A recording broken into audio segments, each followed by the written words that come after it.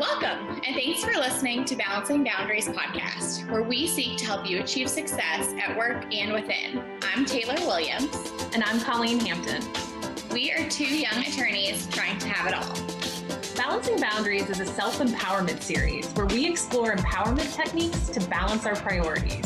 Now a reminder, although Taylor Williams and I are both attorneys, nothing in this podcast is meant to be legal advice. And although Taylor and I are passionate about self-improvement and mental health, we are not mental health professionals. In today's episode, we're exploring how to make work less stressful by approaching it as if it were play.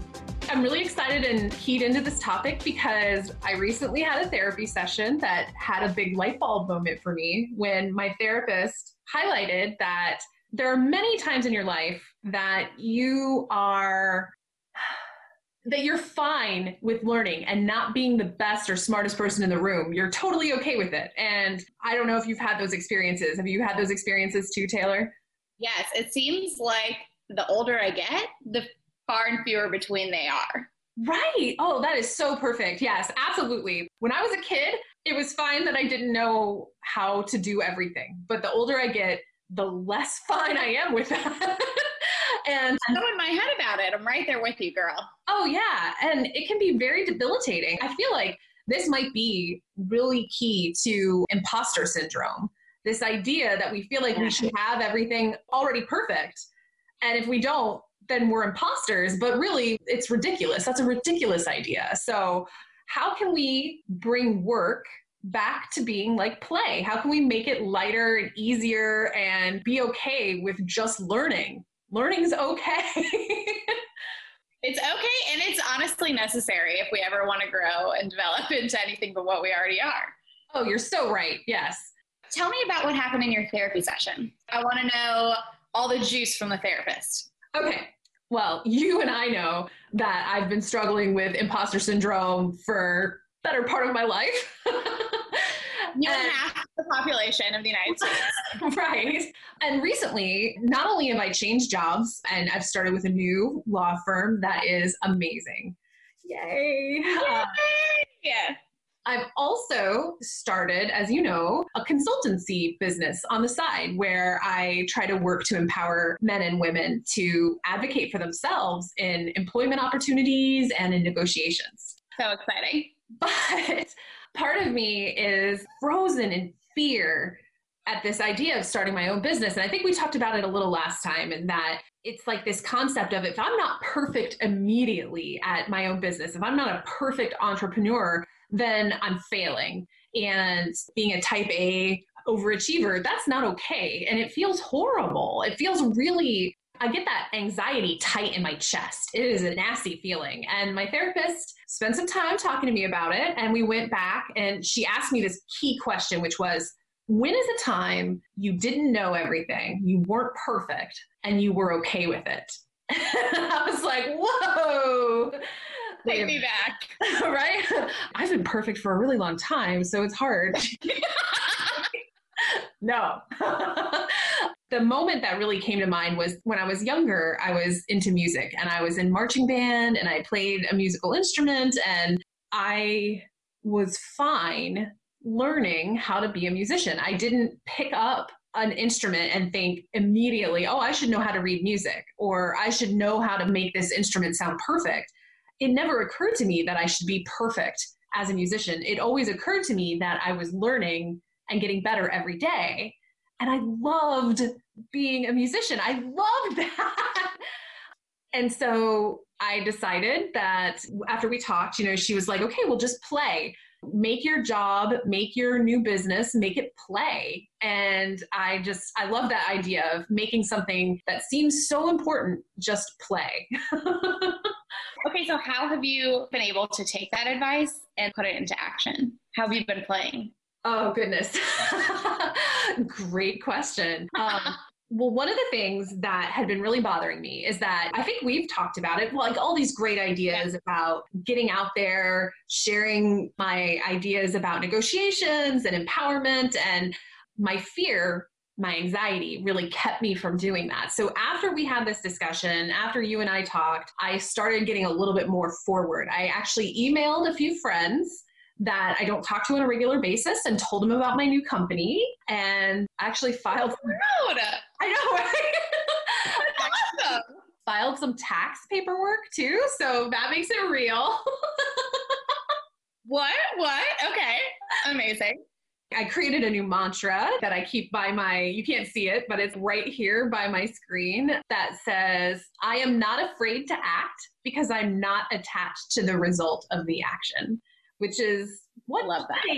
That's what play is, right? I mean, when I'm playing a game, I'm not attached to winning. I'm just having a good time. And I'm not afraid to play because I'm just having a good time. So I'm trying to keep all of that very front of mind. I don't want to be paralyzed. I don't want to be afraid for the rest of my life. Oh my gosh, that's wild. What would life look like? The lens that we view life, what would it look like if we weren't afraid? I feel like I'm afraid all the time, to the point where it's so normalized that I don't even have to like think of it as fear. It's its own lens, right? Yeah. Well, okay, give me an example. What's something that you're currently afraid of? Oh my God, not having my life figured out. Right, because you've had a lot of life changes in the last few weeks since we last recorded an episode. Do you want to talk about that? Sure, yeah. Since we last recorded, oh my God, this feels like it could be 6 months ago, but it wasn't, I swear. I got a new job I'm super excited about. Yeah. Woo! I moved to Dallas, Texas, which was a total, like, out of left field, not crazy, but kind of crazy choice. Yeah. Well, because you don't have any family in Texas, right? I mean, this is new. Yeah, I don't have any family in Texas. And so for people who are just tuning in, I grew up in the Midwest and then I moved to Atlanta for law school. And I didn't know anybody when I moved to Atlanta, but we had talked about this because I was trying to figure out, why does Dallas feel so much more unsettling to me than when I first uprooted and moved to Atlanta? And it's because I had the normalcy of like school and routine. I had a way to meet people the same way I had met people for the first 2 decades of my life. And now I'm in a new city, moved during a pandemic, working remotely. Right.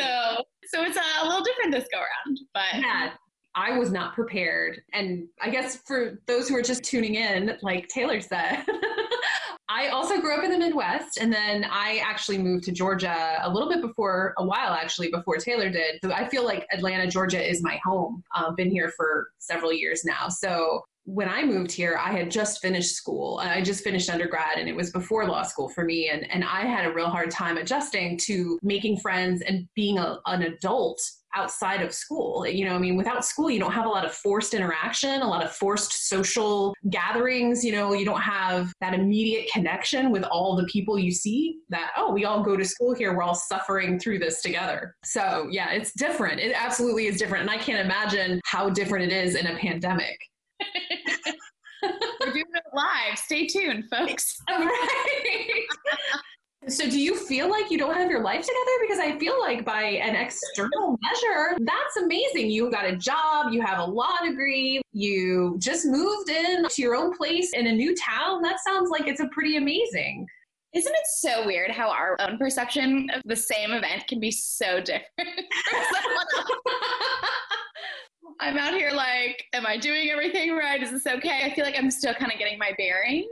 And I guess that's one thing that's scary when you really are doing everything for the first time. So I will also tell you one of the things that, and I think we've talked about this before, probably around when we were studying for the bar exam together, but one of the things that has really helped me is flipping the script of the anxiety and fear and reframing it as excitement. And I think we've talked about this. Excitement and fear, they feel a lot alike in your body. Maybe you're not afraid of being in Texas and starting a new job. Maybe you're just really excited about it.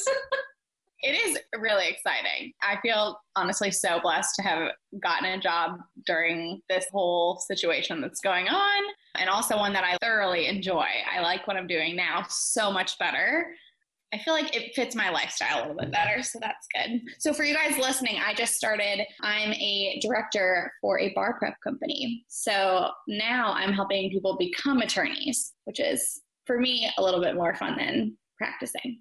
And I don't think anybody's going to fault you there, because practicing law is just not what I think most people think it is. In fact, our mutual friend here who lent us this Zoom access, our friend Misty, she runs a solo practice in the Metro Atlanta area doing juvenile law and family law and elder law.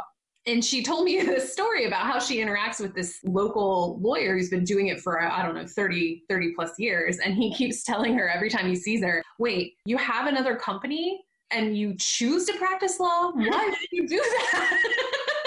And he's been an attorney for like 30 years. So, okay, you know what? I think that this really goes to exactly why I decided not to practice. Is it's not necessarily the work itself. I loved the work itself. I was doing divorce, which people usually take the wrong way, and they think that that's why I left, is they were like, oh, divorce. I was on a first date and someone was like, I don't have the stomach for that. And I was like, I did. I'm not really sure what that says about me. But for me, it wasn't the work itself. It was the typical attorney lifestyle of really no work-life boundaries. And maybe because Misty also has a different company, she's experiencing her role as an attorney a little bit differently. Not all of her eggs are in the basket of having to take every client that walks through the door. No, I love that. Actually, in fact, we should probably get her to come on the show and talk to us a little bit about how she balances all her boundaries, because she's a kind of an amazing, inspiring woman. And so, yeah, I think that would be great. But yeah, you could be right, because she's not in that kind of desperate position of being so hungry for success. She has to do whatever it takes to achieve it. And I feel like a lot of attorneys, when they first graduate, especially younger attorneys, or a lot of times we use the term younger attorney to mean new graduates as well as younger adults. But so younger attorneys have a tendency to be starved for that kind of, I can't think of the word, it's like gratification, but not really gratification, if you know what I mean. It's like feedback, but not feedback.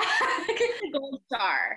Yes. We're willing to do whatever it takes to get it. Whatever it takes to get it. If that means working until midnight every night during the week, or working 24 hours, bringing in a change of clothes to the office, that's what it takes. And that, I think, is what is fundamentally broken about law firm culture, because they don't realize it, but somebody who puts in a straight 24 hours is going to produce worse quality work product than somebody who has better balanced boundaries. It's just the fact. There's a reason why truck drivers aren't allowed to drive for 48 hours, why pilots have to take a break, why they will literally kill people. Exactly. Why doctors, why? You could literally, you're an attorney, you could literally kill people. Right. That's your work product. Yes. People should take that more seriously, but they don't, unfortunately. And I think that is part of the problem. And I think that that's maybe why this is such a good fit for you, this career of helping other people become attorneys, because, well, first of all, you're very people focused. You are a very people person, and I love that. And so I think that is human interaction on a regular basis without the veil of, I'm using you, I need you, I'm desperate for you. You know what I mean? Like, you're just helping people. You're not that desperate for the interaction. And so I feel like that desperateness that new attorneys have is a lot of what makes them break their own boundaries, cross the line, do things that seem a little sleazy, like ambulance chasers and all that kind of stuff. You can be your best self in this job because you don't have that. And I love that. Oh, thanks. It's been interesting being in this role. So far, my favorite part has been working with student reps. I've had a variety of jobs, but it's the first time I've really been in a manager type role. Yeah. And so I'm really trying to make a point to get to know the reps that are working for me, because I saw student rep dynamics with the attorneys they worked for when we were in law school. And it definitely is not what I was trying to emulate. Some of my friends who are reps, it seemed like their bosses didn't quite understand everything that was going on their plate.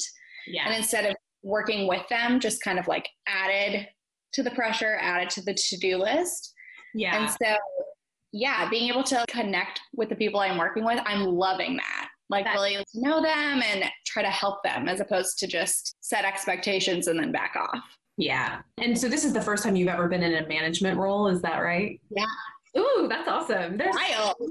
There's so much, like, I remember the first time I had a management job, I left a company that I loved to go work at a new company just so I could get this opportunity. And the COO of the company I loved, the one I was leaving, was like, are you sure there's nothing we could do to keep you? And I said, no, I really want this experience of learning to manage people. And she said to me, it's not all it's cracked up to be.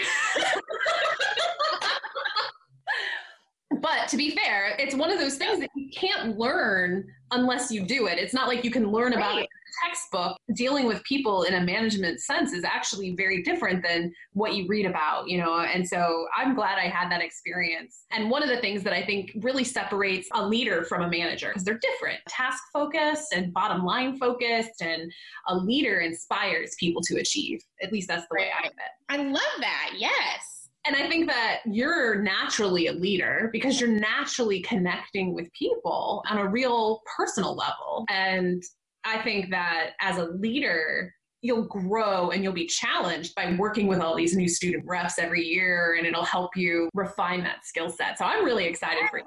Thanks, Colleen. I'm excited too. I'm doing a happy dance over here. You can't see it, but, or maybe you can see it, and I don't know. But so all of that unrest, all of that change is definitely making you feel uncertain, you would say. I think so, yeah. Even when it comes to things outside of work, I realized I have a hard time just playing. It's definitely like the type A personality that I have, where it's all or nothing. I want to do 100%, be the best, or I don't want to do shit. So trying to find something to do, because I've never had nights and weekends before, which is wild.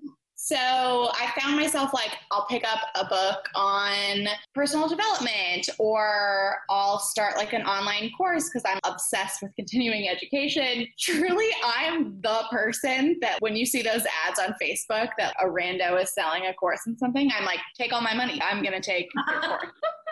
I just started one the other day. What was it?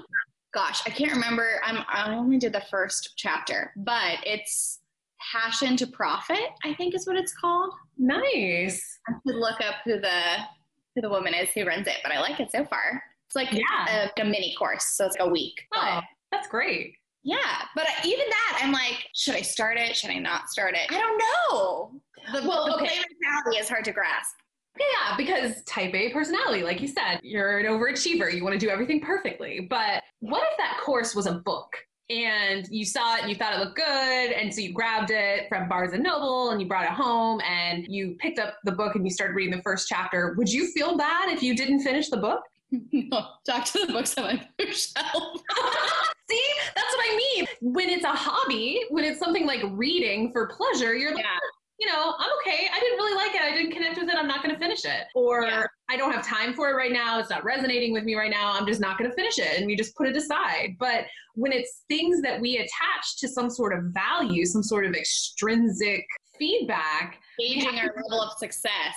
Exactly. Yeah. We have to do it perfectly. And I just think that would be better, because if it was a book, you wouldn't feel bad. You wouldn't feel this guilt if it was a book. And the fact, you've talked to me a lot about guilt before, which I'm sure we'll discuss in future episodes as well. But taking a step back and asking, okay, but why am I feeling guilty is so important, right? Because usually you're beating up on yourself about something. Well, yeah, I totally can connect with that statement, because for me, for the longest time, I felt my emotions and I associated value to the emotions. If I was feeling sad, maybe I felt bad about that and I'd feel guilt. And if I was feeling guilty, it was because I felt like I disappointed somebody. And I always associated value to my emotions. Now I try to remember, I'm not perfect at it, but I try to remember that emotions are red flags on a play. That's right. There's a flag on the play. You're having this emotional reaction as a flag to bring your awareness to the situation and to determine what you like, what you don't like, what you need to change, what you shouldn't change, what you feel threatened by, all these different things. It's to draw your attention and awareness to it, not to be judged and given a value. It's not a good or a bad thing. Emotions aren't positive or negative. They just exist and we should learn from them. So now I call them flags on a play. Flags on a play. I love that. It's just information. Exactly. Yeah. It's just information. I've been having some struggle with that myself at my new firm. So I think we talked about this a little bit, but I don't know that I was ever really a big law firm kind of girl. I really like being part of a smaller team that's more hands-on and more team focused, or everybody pitches in and helps out. I love that vibe and I love that energy. And that's where I am now. And I love it. But every once in a while, I get these flags that keep coming up and they keep making me think, what am I feeling here? Why am I feeling this way? Most importantly, or most significantly, I guess, they come in whenever I have the absence of feedback or the absence of assignments. Like when my hours start to drop, I get this panicked feeling like, are they trying to tell me something by not giving me work? Literally in my head, I think to myself, oh, are they secretly going to fire me because they don't like something I did and they didn't tell me about it? Hey, real quick, can you explain what hours start to drop means for people? Yes, perfect. Thank you. Yes. For all those lucky non-lawyers out there, the lawyers have to track their time spent on an assignment in increments of 6 minutes. And so all of my assignments get boiled down into increments of 6 minutes. And my goal is to bill anywhere from 8 to 10 hours a day. And if I start to get less than 8 to 10 hours a day worth of 6-minute increments in assignments, then I stop being profitable for the law firm. And that makes me heavy burden to bear, girl. Right. So it's very kind of like a sink or swim sort of environment, or it can be. I don't think that that's the reality at my firm. And the flags I've been getting, I think, have drawn my attention to that. Maybe that's the way things were at my last firm. But I don't think that that is reality at the firm I'm at today. And I'm not getting any external signals. I mean, I get regular feedback that says, oh, you need to improve here, but you're doing a great job. I mean, I'm not getting negative signals anywhere else. It's just in my mind. I'm just very afraid of being an underperformer. And when I see my time slip, I get that signal and I start to feel guilty and I start to feel panicked. And I ask myself, okay, well, what can you do about it? So this time around at this firm, when I start to get those signals and I feel that panic, I've been asking the partners at the firm for more work. I've been more proactive. Instead of like letting it slide out of control, I'm being more engaged. I'm being more part of the process. And it makes me feel a little bit better about it, actually. It's been, yeah. Would you say you're approaching from a just play mentality? Oh my God, full circle. You know, that is the goal. I don't know that I feel like I'm comfortable there yet, but I will say that I have been receiving my negative feedback from a just play mentality. So, yeah, so I've gotten, oh my gosh, yeah, it's been night and day, the difference that it's had in the way I've processed this feedback. So when I get feedback from the partners saying, you missed this issue, there was clearly this legal problem in the materials and you didn't see it, you should see it next time. Before, I would have been really upset by that and I would have taken that as a failure on my part. And now I think about it and I'm grateful for the feedback because had they not told me, I wouldn't have known. I didn't know that that was a legal issue I should have seen. So it's a learning process. I'm grateful for their insight and their support and their feedback because it helps make me better. Just like when I was a musician and I got yelled at by my band director, you know, it helps make me a better team player and a better attorney. And so I've been processing that very well lately and that feels really good. Certainly getting negative feedback used to really hold me down. Yeah, it doesn't have to. It actually is really empowering if you turn that negative feedback into tools to further your success. It can be invaluable. So that is so true. When you were just talking about coaches yelling at you and things like that, it made me think about how much of our response when we get feedback is based off of people who gave us negative feedback in the past and the way they delivered it. That's a good point. I have had amazing bosses and I have had frightening bosses. Well said. Well said. My very first boss when I was in high school, I lived in fear of messing up. I mean, I lived in it. And it was that boss's reality maybe didn't line up with everyone else's reality. Yeah. And you internalize those kinds of things. And I think that's why we approach negative feedback sometimes as less than just information. Is during our developmental years, we associate it with particular emotions or something that initiates this fear response, and it makes it a little harder to just play. I think that's a really brilliant observation, because the emotional reactions we have to the stimulus in our lives, that doesn't happen in a black hole. That doesn't happen in a vacuum. That emotional reaction is built on top of the foundation of all of your life experiences and all of the feedback you've received and the way it was given to you. Sometimes you internalize that to be a good thing. Sometimes you internalize that to be a bad thing. And absolutely, it shapes the way you see your reality. And it's one of those things that actually can form limiting beliefs, like we talked about last time. Because like at one point, maybe it was valuable to you in your growth to see negative feedback as this horrible thing and to associate negative emotions with it so that you didn't do it again. Isn't that exactly what parents do to their toddlers? You know, they try to get them to stop throwing a temper tantrum. They try to make them, they try to give them negative feedback. Don't do this again. Right. And so you could carry that belief that all feedback that is negative is bad. You could carry that negative belief or that limiting belief with you all your life. Or you could choose as an adult to say, wait, that doesn't serve me anymore. That's not useful. I'm going to process feedback as empowering information that I would have otherwise not known, because that's helpful. I feel like I've lived my whole life until this moment without that revelation.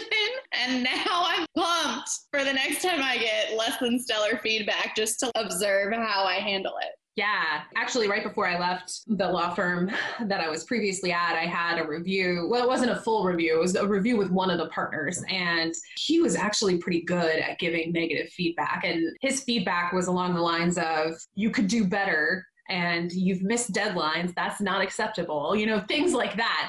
It wasn't like it was, oh, Colleen, you're the worst attorney on earth. Like, there is a way to give negative feedback in an appropriate way. And he was good at it. And when you get negative feedback in a very non-threatening, non-derogatory way, it is easy to see it objectively. I think it's easier, I should say, to see it objectively and to process it as information and a challenge. Like, all right, yeah, let's see if I can't do this better. So true. Now, you were heavily involved in dance all through high school and stuff. So Did you find that to be true, like the play mentality? Were you able to bring that to dance? Were you able to approach it that way? Maybe when I was younger. Dance actually was my job in high school. I think probably when I was younger, but I'm trying to think, I'm like, when did I stop being able to just play? Yeah. I don't know. I feel like too young. And yeah. It's sad. Isn't that sad? Yeah. You know, I read somewhere, probably on TikTok or something, but I read somewhere that finding yourself as an adult is really just embracing the things you like to do as a kid that you cast off because you thought they were grown up enough, you know? So embracing those parts of your personality. And maybe that is really the play mentality. Ultimately, I think that might be what that whole idea of finding yourself is really about. It's about being comfortable not knowing everything, because when you're a kid, you don't know everything and you're comfortable with it. Well, most of us are comfortable with it. I'm sure there are people out there with horrible anxiety, and I hate that. But most of us are okay with not knowing everything as a child. You know what? That's probably, this is so embarrassing, but hey, here we are. Put it all out on the table. I think that's why I had severe anxiety as a child. And I think that's probably why I wasn't able to just play. So this reminds me so vividly. When I was in fourth grade, first of all, I had the most incredible fourth grade teacher ever. To this day, she's the best teacher I've ever had.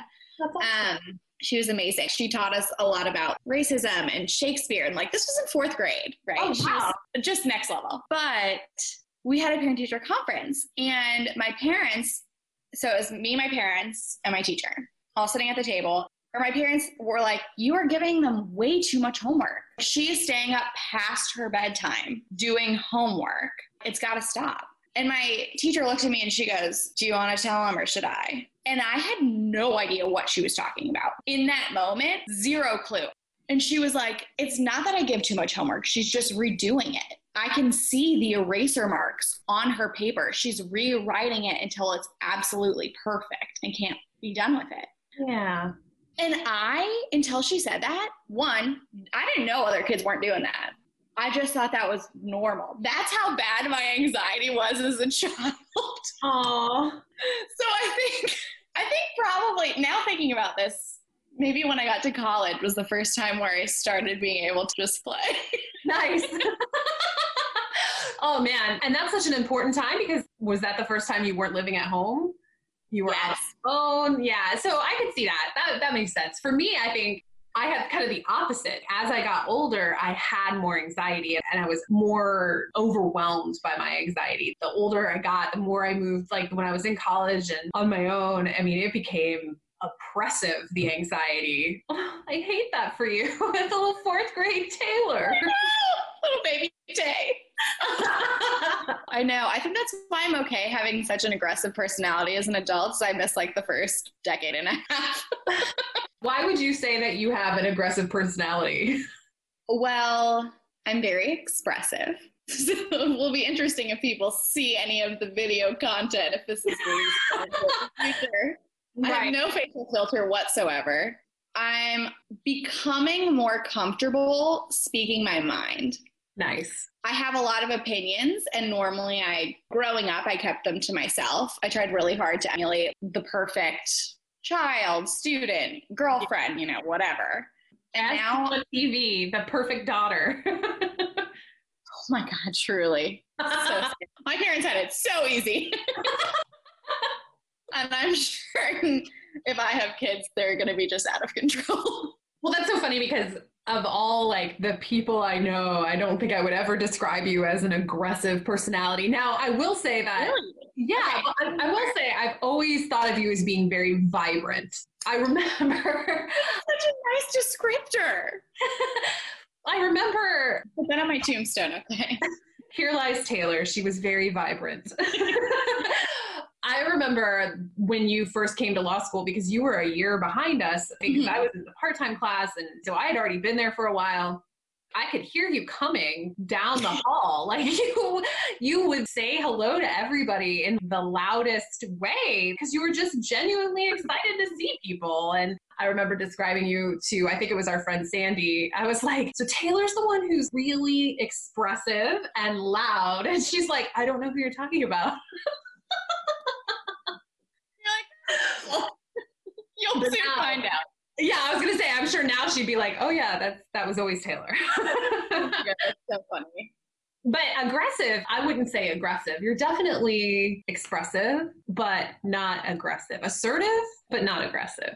So interesting how other people see us. I hope that's not insulting, because... No. Okay. I feel like yours is so much kinder than my own. Though that touches on something that is probably a very universal truth, which is our own voices, our own understanding of who we are tends not to be the kindest light. And in yoga, I know that they talk about a lot is meeting your present person, either your body or your spirit or your knowledge, like your present representation with kindness. I don't know, it's not easy to do. It's not easy for me. The mentality of treating yourself how you would a friend is so easy to say and so hard to do. It really is. One of the things that I worked on in therapy, which I thought was a really helpful exercise, was I think we talked about this maybe when we were discussing reparenting. Nice. Yeah, but to imagine yourself as a little child and then give your younger self all of the love and attention and caring and nurturing that you would have wanted as that younger self. And so it's kind of easier to look at a picture of yourself as a child and be like, oh, look at baby Colleen or look at baby Taylor. She deserves everything wonderful. But so does present day Taylor and present day Colleen. Whoa. Yeah, right? It doesn't come naturally. There is a disconnect there. And it's difficult to look at yourself in the mirror and have that same reaction as you would if you looked at a picture of yourself as a 7-year-old and been like, oh, baby Colleen, you deserve everything. Yeah. And what's also interesting is I can look at you, present day Colleen, and say, present day Colleen deserves everything, you know, and like mean it with every fiber of my being. Yeah. And it's so hard to do that for yourself in the mirror. It really I would is. never even think to do that to myself. Right. That is so hard. In fact, I've been really struggling with that, and I've been doing affirmations. So I've got affirmations kind of stuck all around my mirror in the morning that I try to read to myself that say nice things like, you are worthy of happiness and you are worthy of love and respect and stuff like that. And I stick them all over, but it's still difficult to process that the Colleen that I see in the mirror is worthy of all those things that baby Colleen was worthy of. That is tough. Wow. Oh my gosh. On a future episode, I'm going to have you take me to your bathroom and go through all of your stickers. Yes. Oh, that would be awesome. Yeah, that would be fun. I do like affirmations and mantras. I find that it's very empowering to me to focus my energy that way. And I like being able to talk to myself that way, but it doesn't come naturally. And I think that that's why I have to use sticky notes and messages to myself that make it very intentional, because otherwise I wouldn't naturally have those thoughts. Have you tried hypnotherapy? No. Okay. Tell me about I know. Yes. So one of my friends from college, her name's Trisha. She is a hypnotherapist. And so I've done some sessions with her. First of all, she's amazing. Secondly, she had told me during our first coaching session, when she was explaining to me what hypnotherapy is versus what it isn't, because there's a lot of misconceptions due to mainstream media on it. Yeah. She gave me a statistic that I wish I could remember, but it's like you have to tell yourself an affirmation X number of times in order for you to really grasp it and believe it. And it's so drastically different the number of times you have to do it when you're in a state of hypnosis, which a state of hypnosis is really just a state of complete relaxation. So it's not what you see in old school movies where they're hypnotizing you, right, with like the skulls. Right. It's very meditative. I think she refers to it as meditation with purpose. Oh. And so basically you get yourself super calm and then you bring in the affirmations. And I noticed a big difference in a couple of sessions I had with her. I was focusing on self-respect. So for me in my relationships, being okay with what I need and not feeling guilty about what I need from friends, from partners, from what have you. So boundaries, enforcing your boundaries and respecting your boundaries. Yes, respecting your boundaries. And I'm trying to think of some of the affirmations. I wonder if I can pull them up quick because she is awesome and she sends you them via email. She also teaches you how to do it to yourself. Oh, that's awesome. I will talk for a little bit about meditation because I started doing yoga the last year of law school and I really heavily leaned into it during bar prep.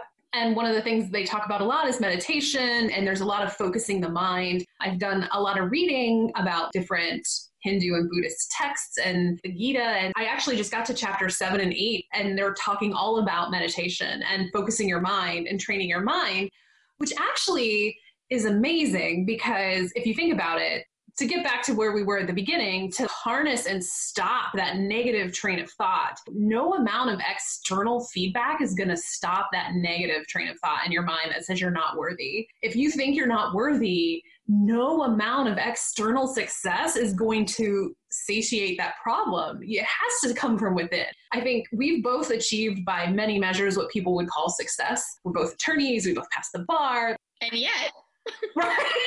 Here we are, and yet here we are. So I do think that meditation, and this is really fascinating, this hypnotherapy is another kind of method to get to that, to start to mind. I love that. Trisha told me that, and I have it pulled up now, but Trisha had told me that essentially what you do when you are in a state of hypnosis and you're doing things like reparenting is you're forming new neural pathways associated with those memories. And so it helps you get through what you were just talking about with no amount of external stimuli will get you there if you can't do it internally. This helps you speed up the internal process, which is kind of cool. I love that idea. Yeah.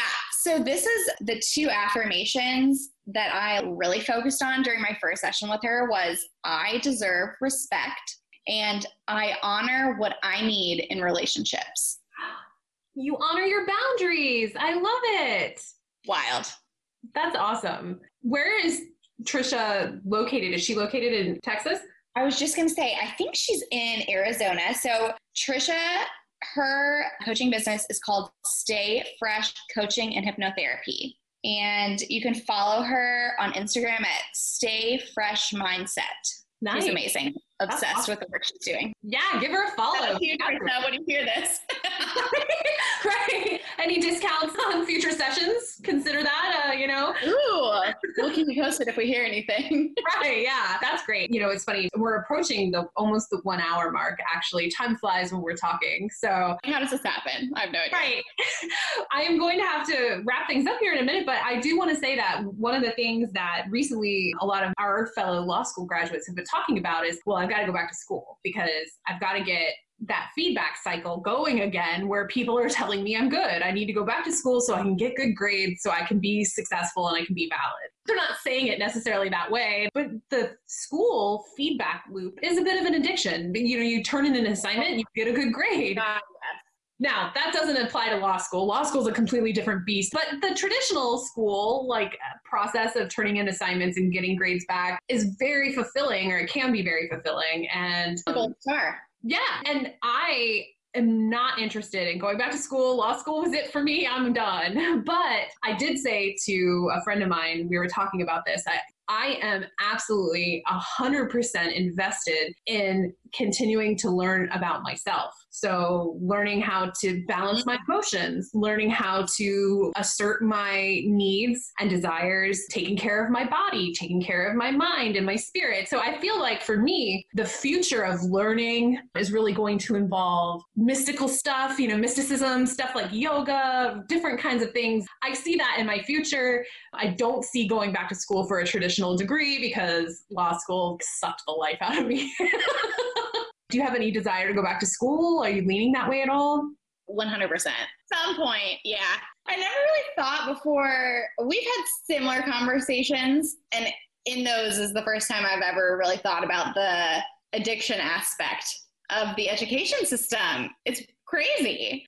For me, if I went back, I would be going into a different field. Oh, right. Okay. Just because I've always been super passionate about psychology. And that's totally fair. There are some complete shifts of career that require you to go back to school. I mean, that's the whole reason I went to law school. I wanted to shift my career completely. So that's totally fair. I feel like I may have come off a little harsh there. I'm going to backpedal.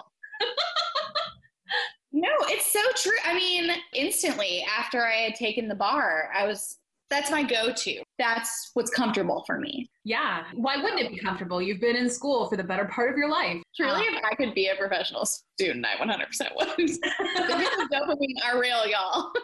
But I will say, I didn't realize how attached I was to that feedback loop that you get in school until I was out for quite a while. When I was out and enjoying my nights and weekends and really spending my time the way I wanted to spend it, finding moderate success in my career and being happy in the life I had, I realized I don't really need school. And school is completely kind of artificial. It's like an artificial bubble of feedback. It's not necessarily 100%.